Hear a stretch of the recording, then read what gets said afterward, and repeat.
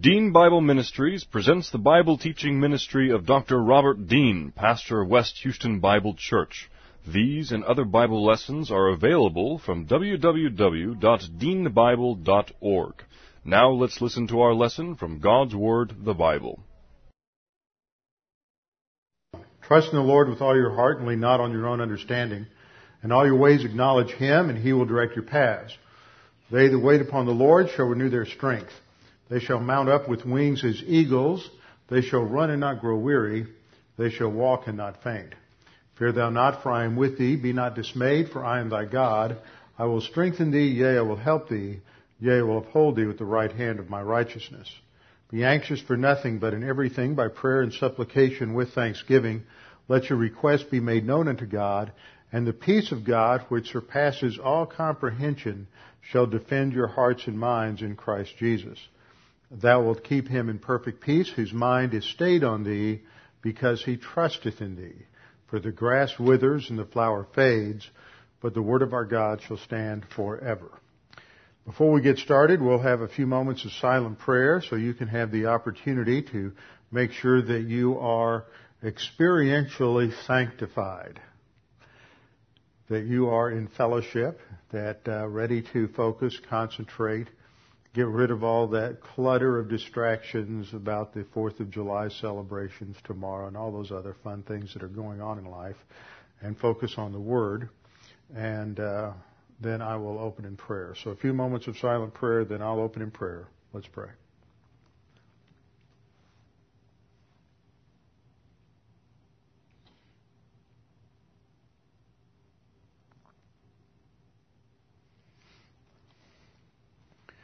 Our Father, as our nation comes together tomorrow to celebrate its birthday, the remembrance of the signing of the Declaration of Independence, we would pray that this might be an opportunity where people will come to reflect upon just what the nature of liberty and freedom is all about.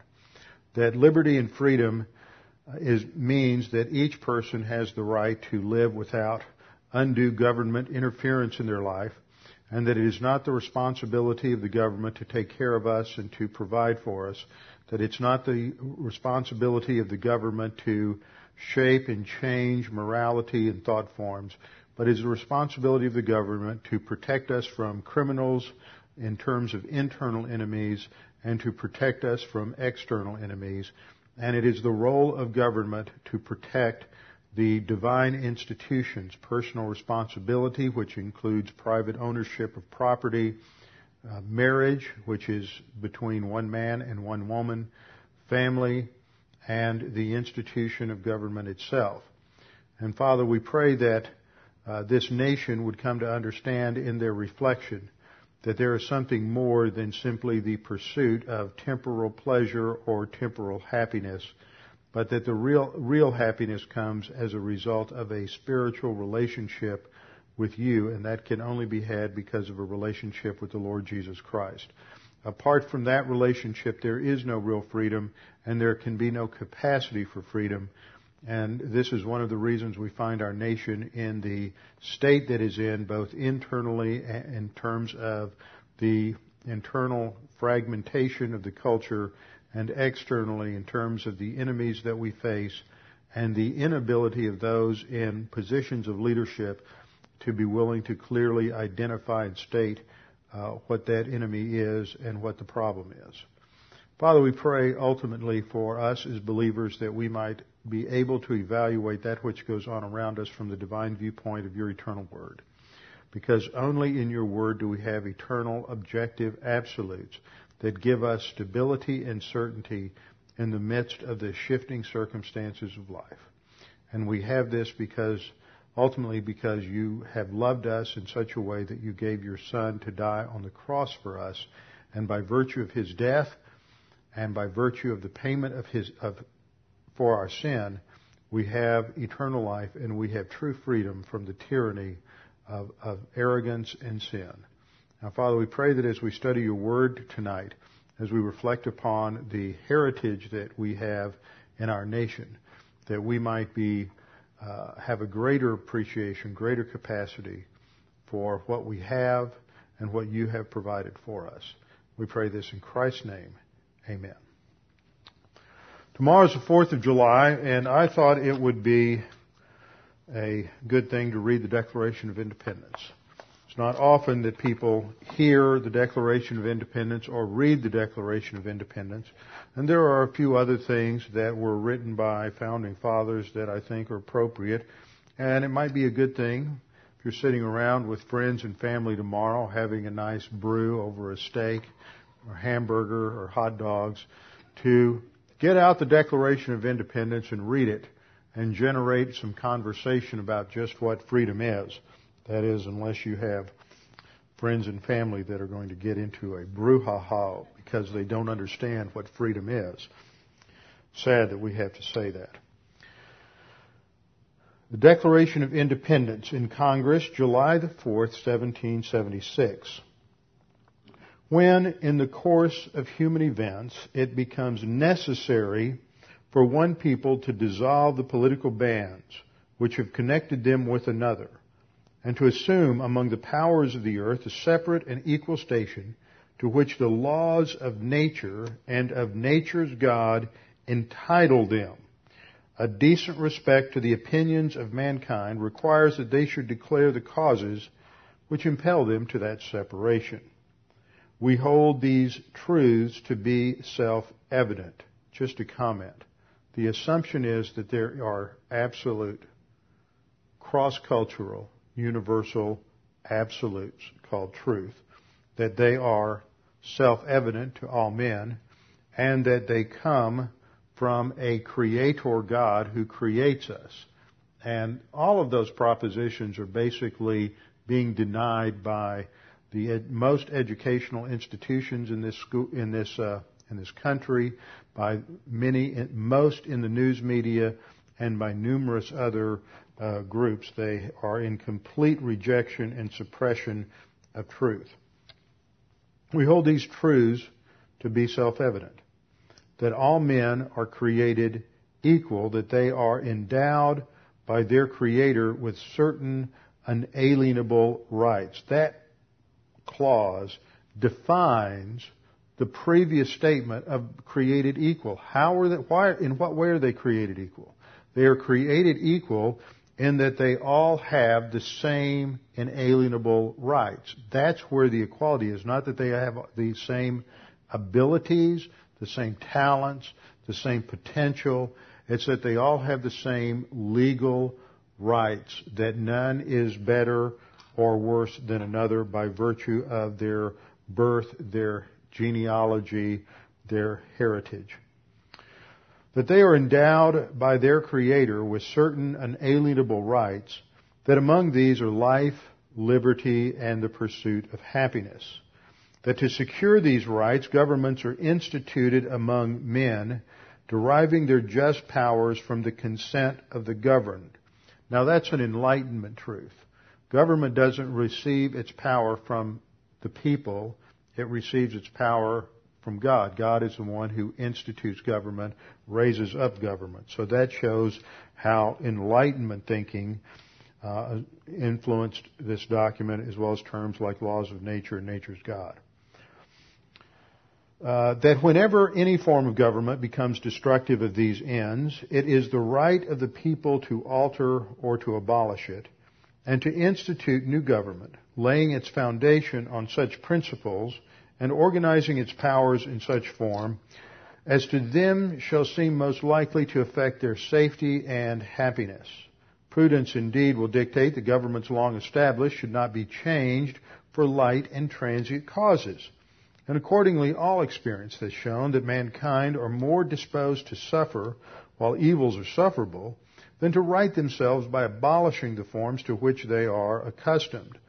But when a long train of abuses and usurpations, pursuing invariably the same object, evinces a design to reduce them under absolute despotism, it is their right, it is their duty to throw off such government and to provide new guards for their future security.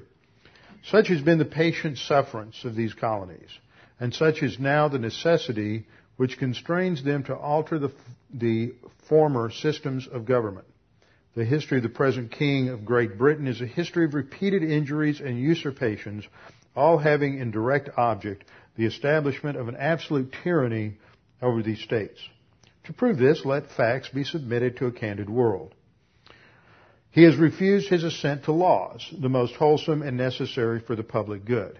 Notice the recognition of Lex Rex, what had been noted earlier in England, that the law is king, not the king. And the king is subject to the same laws as the people. Law rules. We believe in a system where law reflects absolutes and absolutes apply to everyone. He has forbidden his governors to pass laws of immediate and pressing importance unless suspended in their operation till his assent should be obtained. And when so suspended, he has utterly neglected to attend to them.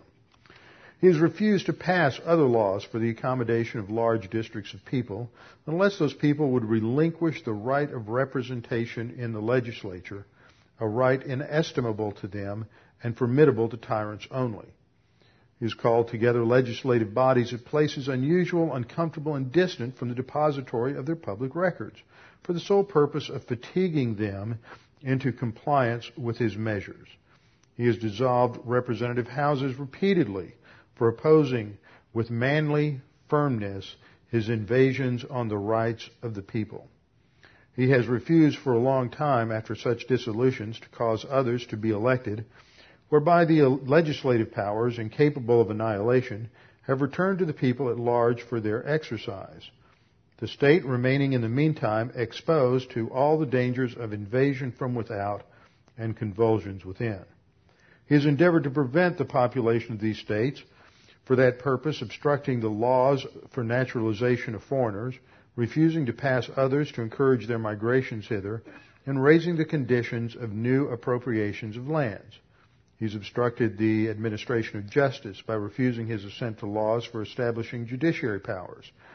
He has made judges dependent on his will alone for the tenure of their offices and the amount and payment of their salaries.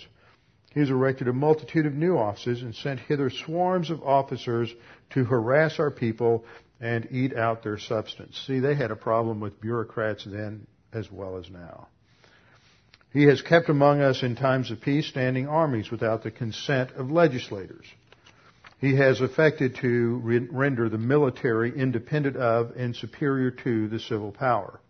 He has combined with others to subject us to a jurisdiction foreign to our Constitution and unacknowledged by our laws, giving his assent to their acts of pretended legislation, for quartering large bodies of armed troops among us, for protecting them by a mock trial from punishment for any murders which they should commit on the inhabitants of these states, for cutting off our trade with all parts of the world, for imposing taxes on us without our consent, for depriving us in many cases of the benefits of trial by jury, for transporting us beyond seas to be tried for pretended offenses, for abolishing the free system of English laws in a neighboring province, establishing therein an arbitrary government, and enlarging its boundaries so as to render it at once an example and fit instrument for introducing the same absolute rule into these colonies, for taking away our charters, abolishing our most valuable laws, and altering fundamentally the forms of our governments, for suspending our own legislatures and declaring themselves invested with power to legislate for us in all cases whatsoever. He has abdicated government here by declaring us out of his protection and waging war against us. He has plundered our seas, ravaged our coasts, burnt our towns, and destroyed the lives of our people. He is at this time transporting large armies of foreign mercenaries to complete the works of death, desolation, and tyranny already begun with circumstances of cruelty and perfidy scarcely paralleled in the most barbarous ages and totally unworthy of the head of a civilized nation. He has constrained our fellow citizens taken captive on the high seas to bear arms against their country, to become the executioners of their friends and brethren, or to fall themselves by their hands.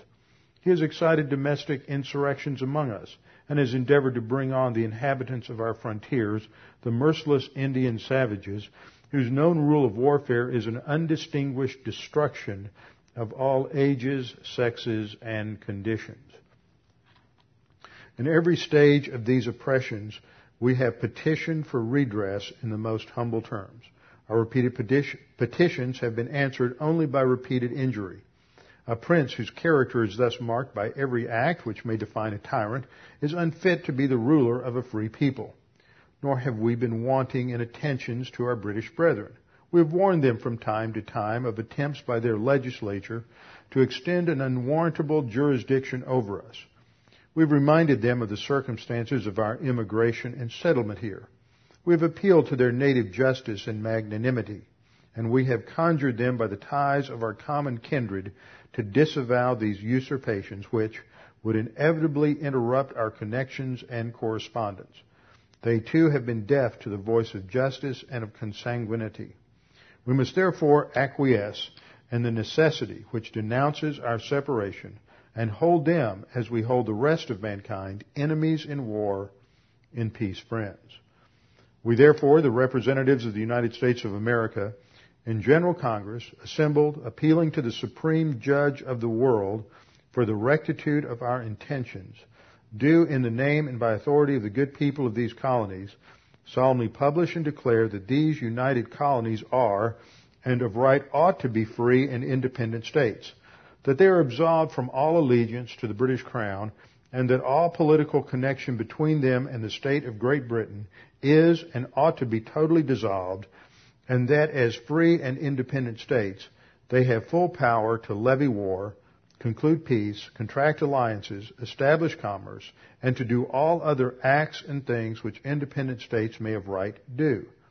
And for the support of this declaration, with a firm reliance on the protection of divine providence, we mutually pledge to each other our lives, our fortunes, and our sacred honor. And many of those who signed the Constitution lost their fortune. Some lost their lives, and they did not lose their honor because they were men of integrity who were willing to take a stand and to do what was right, no matter what the consequences were. When the Declaration of Independence was first voted upon and passed by the Continental Congress, copies were sent to the newspapers, but the way they expected it to be disseminated the most was that they sent copies to every pastor in the colonies to be read from the pulpits of the churches, so that there the people would hear what they had done in Philadelphia. There was never in their minds this modern secularist wall of separation that modern 20th century judicial tyrants have imposed upon the church, trying to straitjacket pastors and churches from speaking out in favor of or against political candidates or political positions. This is something that has come to interesting head in recent months here in Houston.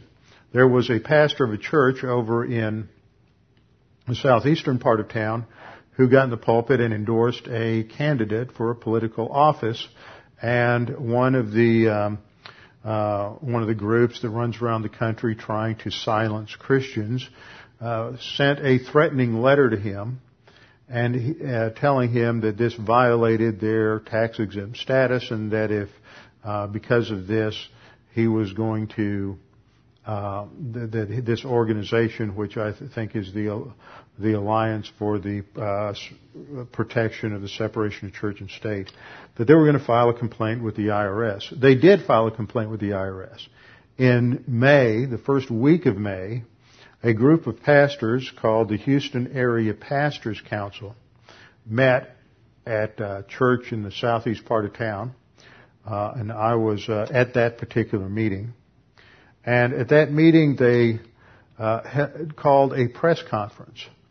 And they called a press conference because this Council for the Protection of the Separation of Church and State, which is just a cover organization to intimidate Christians and to try to keep the Bible or anybody who is a Christian from utilizing their Christian belief system to evaluate or critique what's going on in the culture.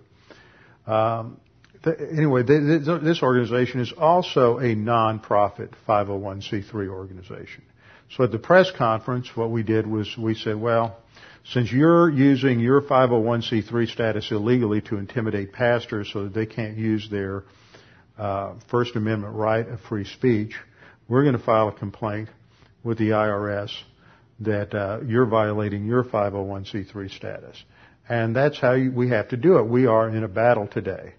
And if we don't stand up and if pastors don't unite, and I've been pleased to watch this organization, this is the same organization, you've been watching the news, that when this middle school principal in Friendswood brought the Council on CARE, I never can remember what that stands for, Council on American, Council on Arab something relations. Anyway, it's been demonstrated it's a front organization and that they've been, money's been funneled through them to terrorist organizations.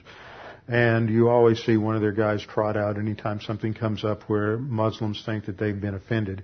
So this principal, because two boys, one a Muslim, one not, two boys were bullied by another boy. And they were smaller than the other boy, and this larger boy picked up a couple of these younger kids and turned them upside down in a trash can. I don't know about you, but things like that happened all the time when I was growing up. I mean, boys are boys and kids are kids. So this principal, who happens to have a couple of Muslims in her extended family, decided that this was really an issue of antagonism directed toward a Muslim. One kid was, one kid wasn't. So she used that as an excuse to bring CARE in to propagandize the students. Well, the Houston Area's Pastors Council, which is a part of a national group that is acting as a watchdog organization on things like this, immediately was alerted about this, and they sent their representative over there, and they began to raise the proper legal issues with the Friendswood School District. And it took about 2 weeks for that principal to, she couldn't get fired because of tenure, but she got moved into a janitor's closet somewhere.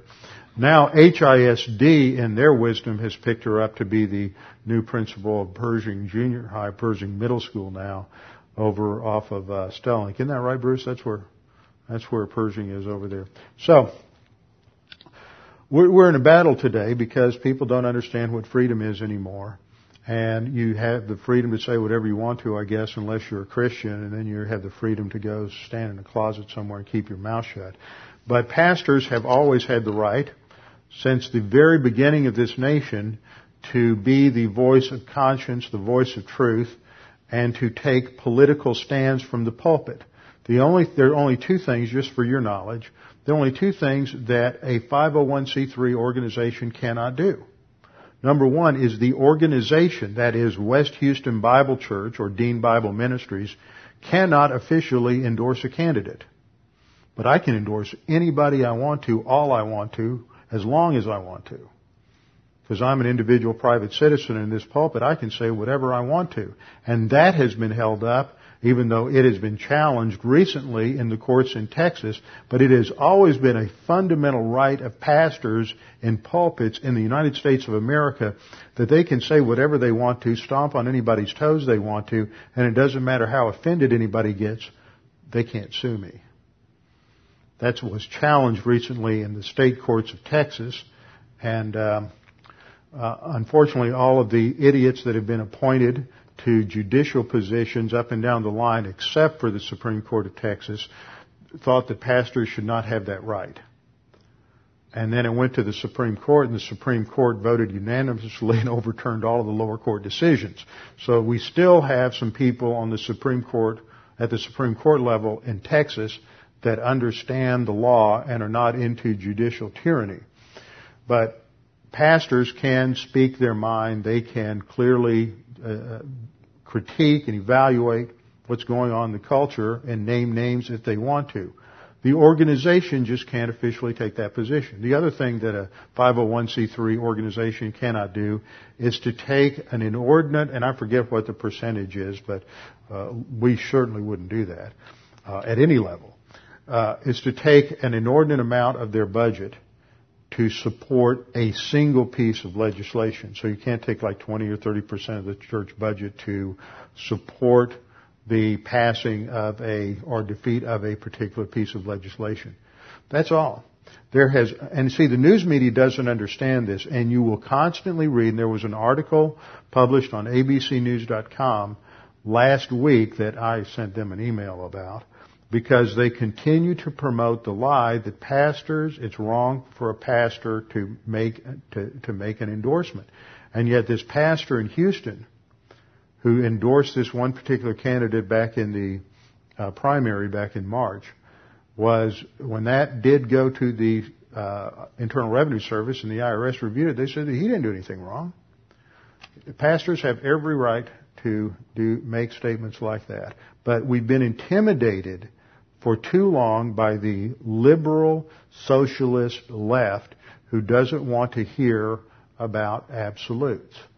So, there's going to be a pastoral protest, I think it's the third or fourth Sunday in September, that pastors in this country are being encouraged to get in the pulpit and endorse candidates. I don't know if I'll do that, but we'll certainly endorse certain biblically correct positions.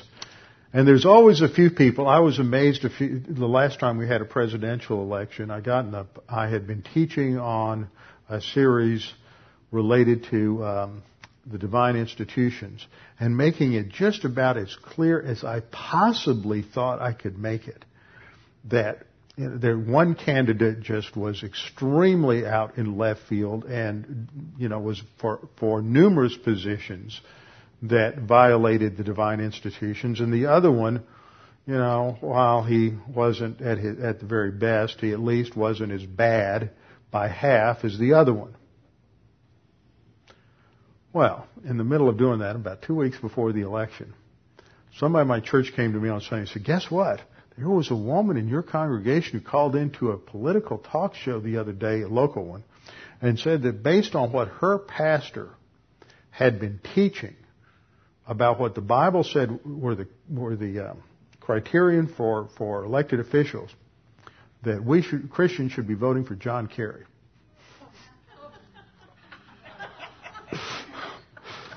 So I don't know what happens between my mouth and your brain.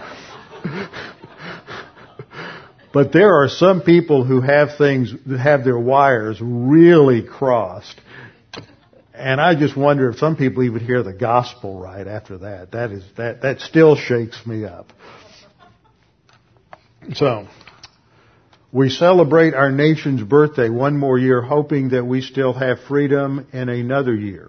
But I thought it would be nice and appropriate as we acknowledge and recognize the freedoms that we have. And it's important for Christians. I want to say this because this question comes up. If we believe in separation of church and state, what is the reason that a church in America, churches in Brazil don't, churches in Indonesia don't, churches in Australia don't, but why is it that churches in America should honor military veterans on Veterans Day, those who have given their life for their service on Memorial Day? Why should we honor state holidays? We believe in separation of church and state, right? The reason we do is because in this nation, uniquely at its founding, the government recognized the freedom of every individual to choose on their own where, how, and if they would worship, and what church they would associate with. And that is why we acknowledge as Christians these national holidays, because we recognize that government has been instituted by God, and we honor that, and we recognize that this government that we have grown up under, and this government in these United States, since the establishment of the Constitution, has given us the freedom to worship without government interference.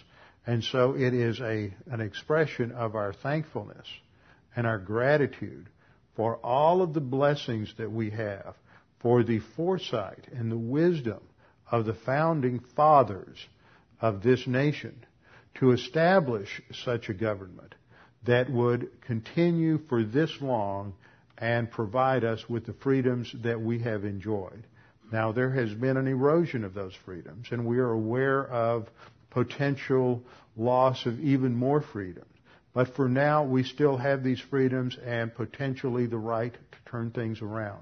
But it's going to depend upon the people.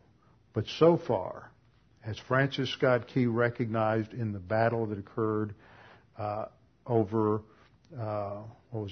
Fort McHenry, that even though the battle rages over whether or not we will continue to be a free country, the flag still proudly waves. So let's stand, and Alan's going to come up and lead us in the Star-Spangled Banner. We're a little spread out, so we might, when we stand up, we might kind of come together a little bit so it'll sound a little better. But we'll sing the first verse and the last verse.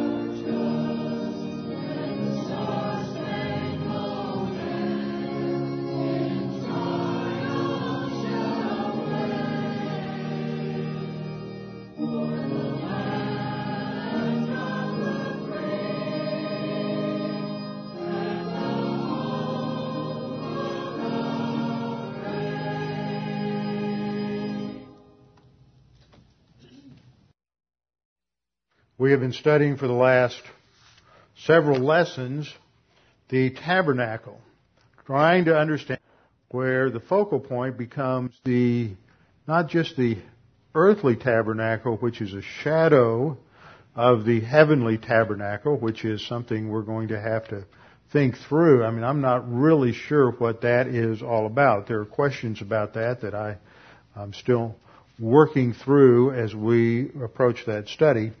But to understand this, we have to have a firm and solid foundation of what's going on in the Old Testament in terms of the Old Testament tabernacle that God revealed to Moses. And from what we learn in Hebrews, what Moses saw was a shadow image or a reflection of that heavenly archetype.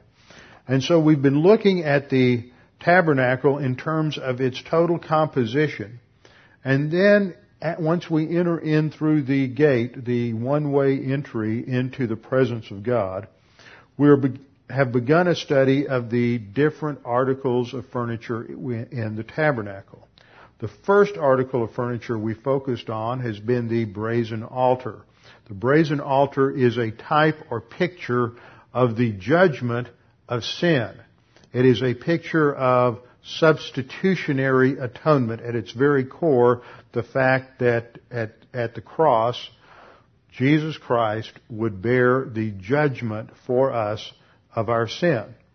But as you go through the first chapters of Leviticus, there are 5 different sacrifices that are outlined there. And so I put together just a summary chart for us. I'll probably expand this as we go through, but just to remind us of these 5 offerings: the burnt offering, the meal offering, the peace offering, the sin offering, and the guilt offering. The only offering of the 4 that was bloodless was the meal offering. And the meal offering was an offering to God of the finest of meal. It could be just mixed with oil. It could be baked. It could be fried. It could be broiled. And it would be brought to the altar, and there it would be consumed completely as a memorial to God's grace. It is called a meal offering or a tribute offering. What all of these have in common is the idea of sacrifice, the blood offerings, that is, burnt, peace, sin, and guilt offering. And they all have at their base a picture of substitutionary atonement. The burnt offering is the foundational one, and it is a picture of the complete payment for sin, because the entire offering was consumed upon the altar. And each in that the one who brings the sacrifice puts his hand upon the animal, indicating a transfer or identification of sin, indicates the nature of that payment is that of substitution. The peace offering, which is a picture of our fellowship with God, it is a shared meal. Part was consumed upon the altar, and the rest is shared with others in the family, friends, the priests. And this was a celebration that the one bringing the offering now had peace with God. It is a picture of reconciliation. The last 2 offerings, the sin offering and guilt offering, both speak of forgiveness. The focal point of the sin offering is on purification for unintentional sin, whereas the focus of the guilt offering is purification for specific sin. They each have a slightly different orientation, but the focus there again is substitutionary atonement. So the first thing that happens, the first place of action and activity inside the courtyard is the burnt offering. But something else would transpire at the beginning of each shift, as it were, as the priest would come in to prepare the sacrifices and the work at the offering. The first thing that a priest would have to do would be to go to the second piece of furniture that is inside the courtyard, and that was the laver. The laver was made out of bronze, and it was filled with water, and the priest would come in and he would wash his hands and wash his feet before he could serve at the altar. So we need to take a look at the significance of the laver. This pictures Christ as the one who cleanses us from our sins. Now, the laver really isn't mentioned that much in Scripture. There are a few passages I'm going to mention here in Exodus. There it is briefly mentioned in terms of this consecration of the priests in Leviticus chapter 8. And it's mentioned in terms of the architecture and the construction of the temple, the Solomonic temple, and then some changes that were made to it a little later on, 2 or 3 verses in Kings, and that's it. It's not mentioned anywhere else. Now, but it's important to pay attention to what is going on here, because the laver is designed to teach a crucial principle for the spiritual life. In Exodus 30 verses 17 through 20, we have the order from God for the construction of the laver. Verse 17, God, the Lord, Yahweh, spoke to Moses, saying, you shall also make a laver. The Hebrew word is kior. You shall make a laver of bronze with its base of bronze for washing. Now, bronze, as we saw earlier, speaks of judgment. It withstands the fire of judgment, the brazen altar. It speaks of judgment here. And so something related to judgment takes place at the laver in terms of the cleansing. It's got a base of bronze for washing, and you shall put it between the tent of meeting and the altar, and you shall put water in it. Now, the Hebrew word I want you to pay attention to in the original Hebrew text is that word for washing. The verb is rachatz. And it is a generic or broad-based term. It can refer to washing your hands, or it can refer to taking an entire bath. The Hebrew word itself does not distinguish between partial washings and complete or total washings. That comes, though, when you have the Septuagint. And the Septuagint, remember, is translated between approximately 200 BC and 100 BC. It was a translation of the Hebrew Old Testament into Greek, because the Jews in the exile, the Jews in the diaspora, had lost their facility with Hebrew, and so they needed to have the scriptures in the language that they were familiar with so that they could understand it. So the rabbis decided to translate the Old Testament into Greek, and the story was that 70 rabbis in 70 days translated the Pentateuch from Hebrew into Greek. That's why it's called the Septuagint, meaning related to 70, and it's often abbreviated with the Roman numeral LXX for 70. And so you'll often see that abbreviation in different places. In the Septuagint, the rabbis who all understood the nuance of the Hebrew text did not translate rachatz with the same Greek word every time. They understood that in some passages it was a complete washing or bathing, and in other passages it was only a partial washing, like the washing of hands or the washing of feet. So when they translated the Hebrew into Greek, they distinguished between these two types of washing. This is very important to understand because of how the Lord Jesus Christ is going to use this later on. In Exodus 30, verse 19, we read, Aaron and his sons shall wash their hands and their feet from it. And there the Greek word is nipto. Nipto is the word that simply refers to a partial washing, just the washing of hands, washing of feet. In fact, the root is used to describe the laver itself. When they enter the tent of meeting, they shall wash with water, so that they will not die. Notice the penalty. Failure to wash their hands and their feet, failure to have this partial cleansing every time they entered into the service in the tabernacle would result in the death penalty. God is really making a point here that these guys have to wash their feet and their hands every time they come in. They walk through the gate, they wash their hands, they wash their feet before they can start cutting up the animals to put them on the altar. Before they go into the tent of meeting, before they do anything, the first thing they have to do is they have to wash their hands and wash their feet. It's a picture of confession of sin.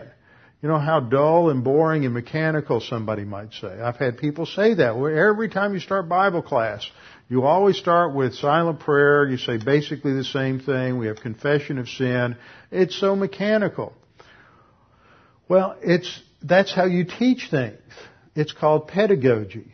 You go through things over and over and over again because on the one hand, people need to be reminded of its importance, And on the other hand, there are new people coming in who haven't quite learned how significant this is. And in the Old Testament, the importance of experiential sanctification, because that's the key word that we're going to see here, is in the Old Testament uses the word to be set apart, to be sanctified, to be made holy. It's the Hebrew word kadash, which is the counterpart to the New Testament word hagiadzo. Has this idea of experiential or ongoing sanctification. That before the priest can serve God, there has to be experientially set apart to serve God for that day. The fact that it had happened before, the day before, or that they had been completely bathed at some time in the past is another issue. Now when you look at Exodus 30 verse 21, the text goes on to say, so they shall wash their hands, nipto, and their feet, so that they will not die. Repetition is the key to learning. And when the Holy Spirit repeats things, you have to pay attention.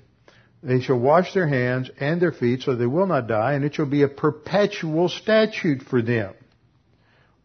For Aaron and his descendants throughout their generations. Moreover, he made, and then we skip to the next passage. That's all Exodus 30. That's all we have is those verses 17 to 21. The next mention of the laver is in verse 8, and it adds something new about its construction. What was it made from? Okay, it's made from bronze, but where did they get the bronze? Moreover, he made the laver of bronze with its base of bronze from the mirrors of the serving women who served at the doorway of the tent of meeting. So it's made from mirrors. So when you would come up to the laver and you look through the clear water, what are you going to see? You're going to see a reflection of yourself. This is a function of the Word of God. I want you to hold your place here and turn into the New Testament with me to the first chapter of James. First chapter of James. Now, the first chapter of James, all the way down through 2:13, it puts an emphasis on the application of the Word. Don't be a hearer only, which means don't just come to Bible class, listen, take notes, and accumulate a lot of intellectual knowledge about the Bible. You have to have intellectual knowledge about the Bible before you can apply it. You know, that's the trouble today. People say, oh, well, we know too much. If we only applied a tenth of what we know, just think of what great believers we will be. Well, we don't apply a tenth of what we know about any subject in life. The more we know, the more the totality of our knowledge. We only apply about maybe, 1/10 of 1% at any given time. So the more the total knowledge, the larger that 1/10 of 1% is going to be. So you continue to learn and grow, and you will apply more. But people don't want to learn. I can't tell you how many times, years ago I was in a church and I said, you just dump so much knowledge on us, all that, just like an information dump. Well, you just don't want to learn anything, do you? So James emphasizes, he doesn't say don't be a hearer of the word, he says be a hearer and a doer. Add something to it. Don't just collect information, but apply it. And he gives an illustration. He says in verse 22, chapter 1, verse 22, be doers of the word and not hearers only, deceiving yourselves. See, the person who just comes and listens collects a lot of information about the Bible, but doesn't really think about its application. Now, I remember years ago sitting next to somebody in Bible class, and they were taking notes, and just because of the way we were sitting in Bible class, my eye naturally fell on their notes, and I noticed that when they took notes, that if the point was expressed in a impersonal third-person sort of construction, they converted it into a first-person construction. I need to do this. And every point that was given, they converted that into I need to do this if that was the way it would, if it was make sense that way. And I thought, boy, that really makes it personal, doesn't it? That's convicting. Let's move on. Be doers of the word and not hearers only, deceiving yourself. When you only listen to the word and you're not thinking in terms of how does that impact, or how should that change the way I think, the way I relate to people, the way I respond to situations, how is that going to change me fundamentally? Then you're in self-deception. You're just getting information and you're not thinking in terms of this information is designed to change me. And then James gives an illustration. In fact, what's interesting is I was talking to a pastor just this morning. We meet weekly. And he was telling me, he says, you ever heard anybody interpret James this way? And he related the fact that he had somebody in his congregation come up and say, well, a hearer is just somebody who shows up at Bible class. A doer is a person who really understands what it says. Application is not related. I thought, boy, that sounds like the objector over in James chapter 2. I said, maybe you ought to respond by saying, what do you do with the next verse? The next verse says, for explanation. If anyone is a hearer of the word and not an applier of the word, he is like a man observing his natural face in a mirror. For he observes himself, goes away, and immediately forgets what kind of man he was. So what James is saying here is you wake up in the morning, and you go in to the bathroom, and you look in the mirror, and you've got bedhead, and your hair's going in 40 different directions, and you need a shave. You got that stubble starting to show up, and see, that's the value as we look a little fuzzier around the edges as we get older and our eyesight goes. I can't tell. I look in the mirror. I can't tell if I've shaved or not for 4 days. And that's a trouble. I had a beard for so many years when I didn't need to shave. I look in the mirror. I don't notice that I haven't shaved, and sometimes I'll get somewhere. I did this the other day at Bible class. I didn't even shave today. I don't look in the mirror and see myself anymore. So this is a person who looks in the mirror and says, well, you need to shave, your hair's crazy. Okay. Now what do? You'll fix breakfast, have a cup of coffee, and forget what you looked at. Well, that's the person who is a hearer and not an applier, not a doer. The person who's a hearer and a doer responds to that. You look in the mirror and you say, I need to comb my hair. I look crazy. I need to, if you're a lady, you need to put some makeup on. I need to shave. Whatever it is, you recognize that as you see truth in the mirror, that truth tells you that you need to change something about yourself. The Word of God reflects reality, and so we see that which needs to conform to truth. And so when you come to the laver, what is reflected in the mirror of the laver is the sin of the individual. He sees himself as he is. And so there's a recognition there that we need to look at ourselves, look at the reflection of ourselves to see if there's sin there, and if there's sin there, we need to confess it. That's the point of application. So it's made out of a mirror because we need to look and examine our lives and to see if there is sin there, and if there is, we need to confess it. Now, the next time we have the laver mentioned is in Exodus chapter 40. This is at the consecration of the priest when he first enters into service. And the laver is mentioned and says, verse 7 of chapter 40, you shall set the laver between the tabernacle of meeting and the altar and put water in it. Then you shall bring Aaron and his sons to the door of the tabernacle of meeting and wash them with water. But when the rabbis translated this into the Septuagint, they didn't translate it with nipto. They translated it with luo. This is the initial bathing, complete washing of the priest. He was bathed from head to toe. This is equivalent to positional sanctification. Now, what does that mean? Those are big words. It means that our position before God is completely sanctified. God looks at us as the believer as being, as our position, and for the believer in the church age, our position in Christ is that we are completely cleansed of all sin. We are completely forgiven positionally. But this doesn't have to do with the day-to-day experience of our Christian life. And that's the point of comparison. That at the beginning of Aaron's ministry, he's positionally cleansed. They are bathed from head to toe, and then they would put on their sanctified, set-apart garments, and they were anointed and consecrated so that they could serve as priests. Now, there are other things that happened as well related to different sacrifices and offerings, and when we get into our study of the priesthood, we will look at those. But for now, what I want to do is look in the last 4 minutes.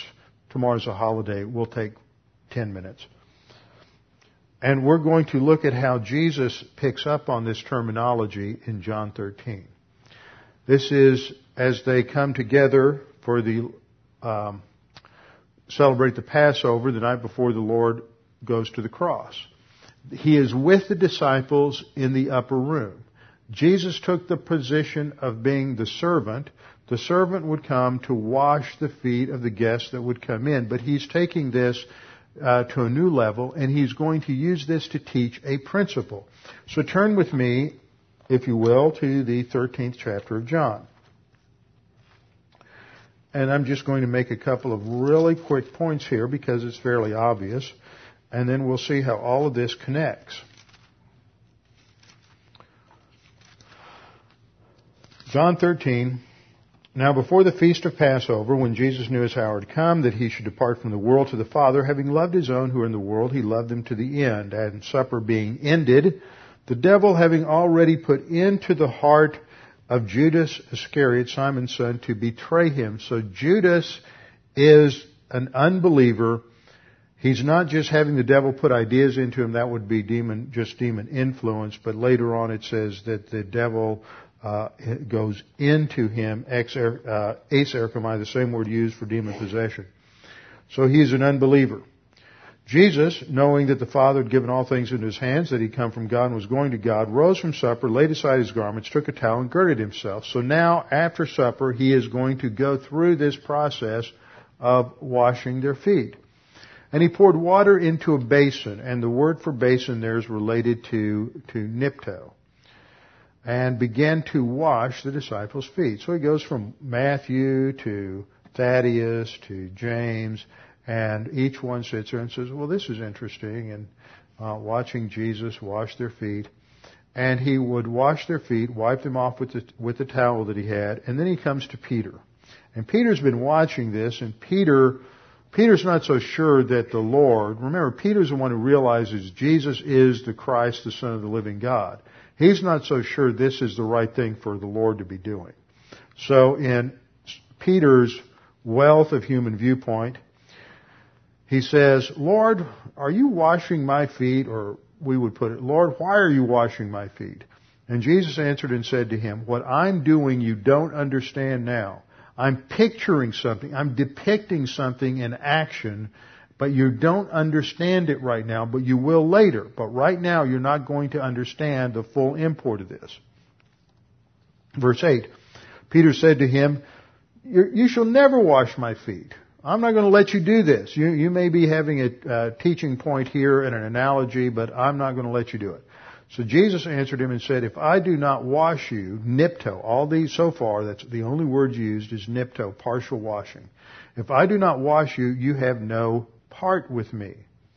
Now, that word part, in English, we tend to think of it like an actor has a part in a play.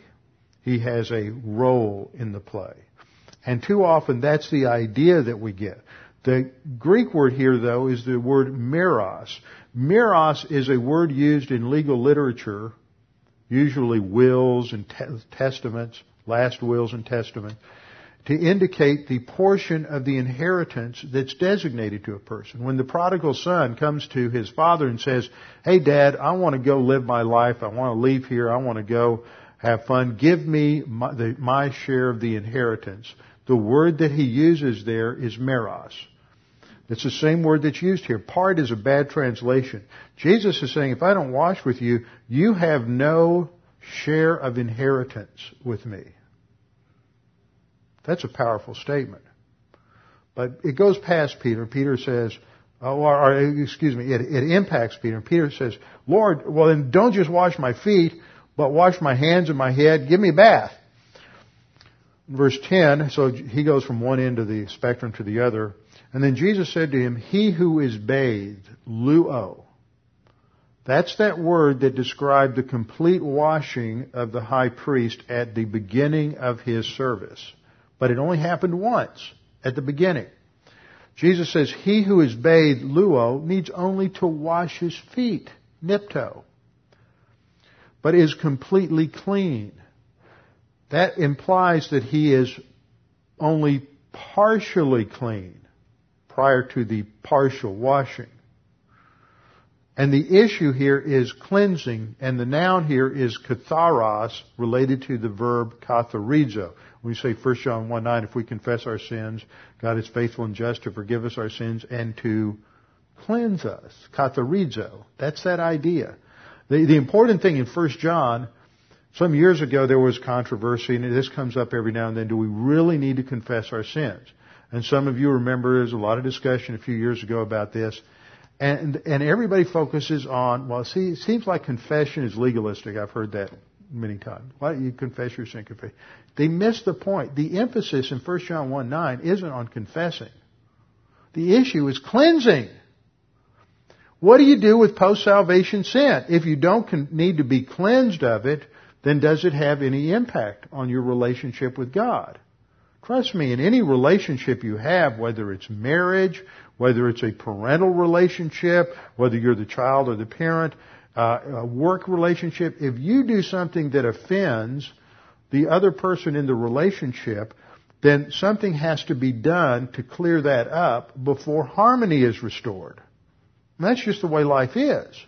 That's the same thing with God. To think that, I can go out and I can sin the 7 deadly sins or whatever, and I don't have to confess them or do anything, just trust that God's going to automatically forgive me because Jesus died for me, is a recipe for licentiousness. Much more so than people think that 1 John 1:9, just confess your sin and it's okay, is a recipe for licentiousness. Well, using 1 John 1:9 means every now and then at least you have to think about whether there's any sin in your life. I mean, if you don't have to confess your sin, you're just automatically forgiven because you're trusting God to automatically do it. You never have to think about the sin, so, you didn't really make hay while the sun shines, so to speak. He who is bathed needs only to wash his feet, but is completely clean. And you, he says to Peter, are clean. And actually, and not just you to Peter, it's a y'all there. It's a plural. Y'all are clean, meaning all of the disciples. Y'all are clean, but not all of you.